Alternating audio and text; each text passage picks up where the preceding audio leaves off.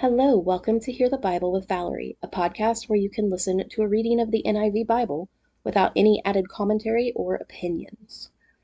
I decided to go with a chronological plan for this reading, so we won't be going in book order, but we will learn about the events in the order in which they happened. I'm excited to have you join me on this journey, so please stick around at the end of the episode for how to get in touch with me and more details about the show. But for now, let's go ahead and get started. Genesis chapter 44, a silver cup in a sack, verses 1 through 10. Now Joseph gave these instructions to the steward of his house. Fill the men's sacks with as much food as they can carry, and put each man's silver in the mouth of his sack. Then put my cup, the silver one, in the mouth of the youngest one's sack, along with the silver for his grain. And he did as Joseph said. As morning dawned, the men were sent on their way with their donkeys. They had not gone far from the city when Joseph said to his steward, "Go after those men at once, and when you catch up with them, say to them, 'Why have you repaid good with evil? Isn't this the cup my master drinks from and also uses for divination?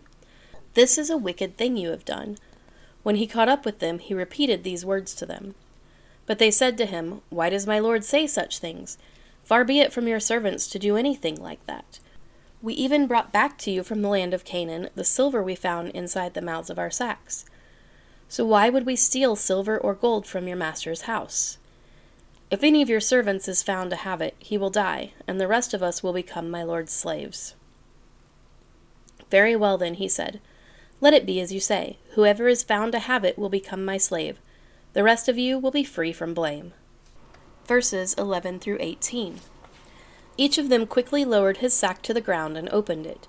Then the steward proceeded to search, beginning with the oldest and ending with the youngest, and the cup was found in Benjamin's sack. At this they tore their clothes. Then they all loaded their donkeys and returned to the city. Joseph was still in the house when Judah and his brothers came in, and they threw themselves to the ground before him. Joseph said to them, "What is this you have done? Don't you know that a man like me can find things out by divination?" "What can we say to my lord?" Judah replied. "What can we say? How can we prove our innocence? God has uncovered your servant's guilt. We are now my lord's slaves, we ourselves and the one who was found to have the cup." But Joseph said, "Far be it from me to do such a thing.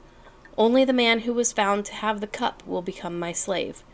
The rest of you go back to your father in peace." Then Judah went up to him and said, "Pardon your servant, my lord.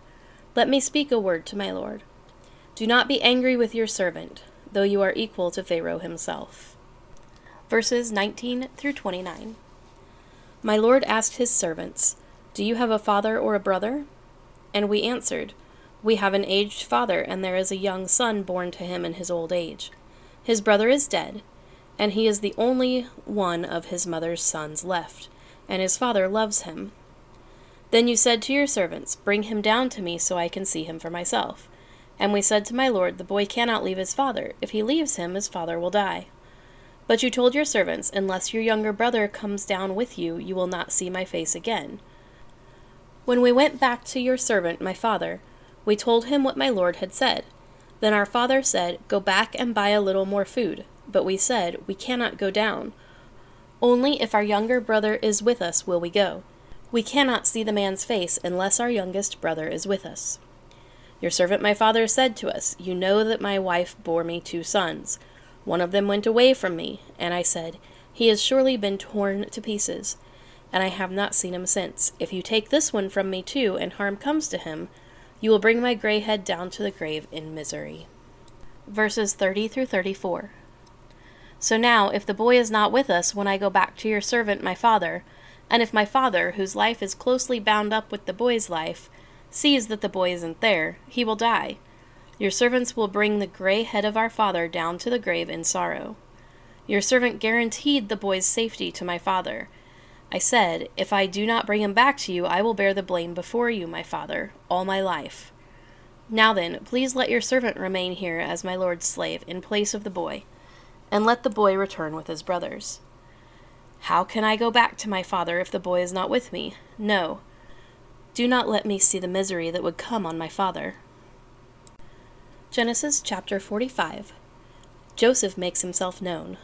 verses 1 through 10. Then Joseph could no longer control himself before all his attendants, and he cried out, "Have everyone leave my presence." So there was no one with Joseph when he made himself known to his brothers. And he wept so loudly that the Egyptians heard him, and Pharaoh's household heard about it. Joseph said to his brothers, "I am Joseph. Is my father still living?" But his brothers were not able to answer him because they were terrified at his presence. Then Joseph said to his brothers, "Come close to me." When they had done so, he said, "I am your brother Joseph, the one you sold into Egypt.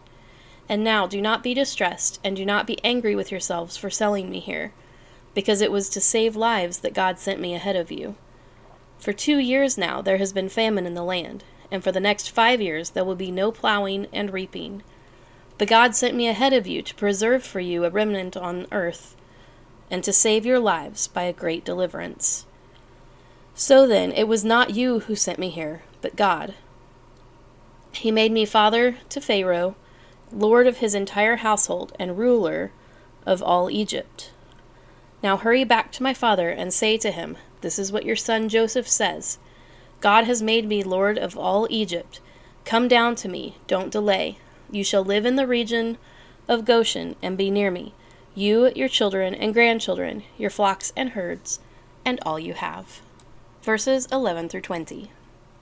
"I will provide for you there, because 5 years of famine are still to come. Otherwise, you and your household and all who belong to you will become destitute. You can see for yourselves, and so can my brother Benjamin, that it is really I who am speaking to you. Tell my father about all the honor accorded me in Egypt, and about everything you have seen, and bring my father down here quickly." Then he threw his arms around his brother Benjamin, and wept, and Benjamin embraced him, weeping. And he kissed all his brothers and wept over them. Afterward his brothers talked with him. When the news reached Pharaoh's palace that Joseph's brothers had come, Pharaoh and all his officials were pleased. Pharaoh said to Joseph, "Tell your brothers, do this: load your animals and return to the land of Canaan, and bring your father and your families back to me. I will give you the best of the land of Egypt, and you can enjoy the fat of the land. You are also directed to tell them, 'Do this: take some carts from Egypt for your children and your wives, and get your father and come. Never mind about your belongings, because the best of all Egypt will be yours.'" Verses 21 through 28. So the sons of Israel did this. Joseph gave them carts, as Pharaoh had commanded, and he also gave them provisions for their journey. To each of them he gave new clothing, but to Benjamin he gave 300 shekels of silver, and 5 sets of clothes. And this is what he sent to his father: 10 donkeys loaded with the best things of Egypt, and 10 female donkeys loaded with the grain and bread and other provisions for his journey. Then he sent his brothers away, and as they were leaving, he said to them, "Don't quarrel on the way." So they went up out of Egypt and came to their father Jacob in the land of Canaan. They told him, "Joseph is still alive. In fact, he is ruler of all Egypt." Jacob was stunned. He did not believe them. But when they told him everything Joseph had said to them, and when he saw the carts Joseph had sent to carry him back, the spirit of their father Jacob revived. And Israel said, "I am convinced. My son Joseph is still alive. I will go and see him before I die." Thank you so much for joining me for today's Bible reading. If you'd like to get in touch with me, my email is valerie.bibleread@gmail.com. Valerie is Valerie. I'm terrible at social media, but I do have a new Twitter account that I will try to be better at using. My Twitter handle is @ValBibleRead. Please follow me on social media for major updates and announcements, and feel free to email me with any questions or comments you have. I'd love to hear from you. It's my goal to maintain a free podcast. However, if you feel led to help support the podcast in any way, there are 2 ways that you can donate. The first is by sending it through PayPal to my email address. If you go through PayPal, I will receive 100% of the proceeds to support creation of future episodes.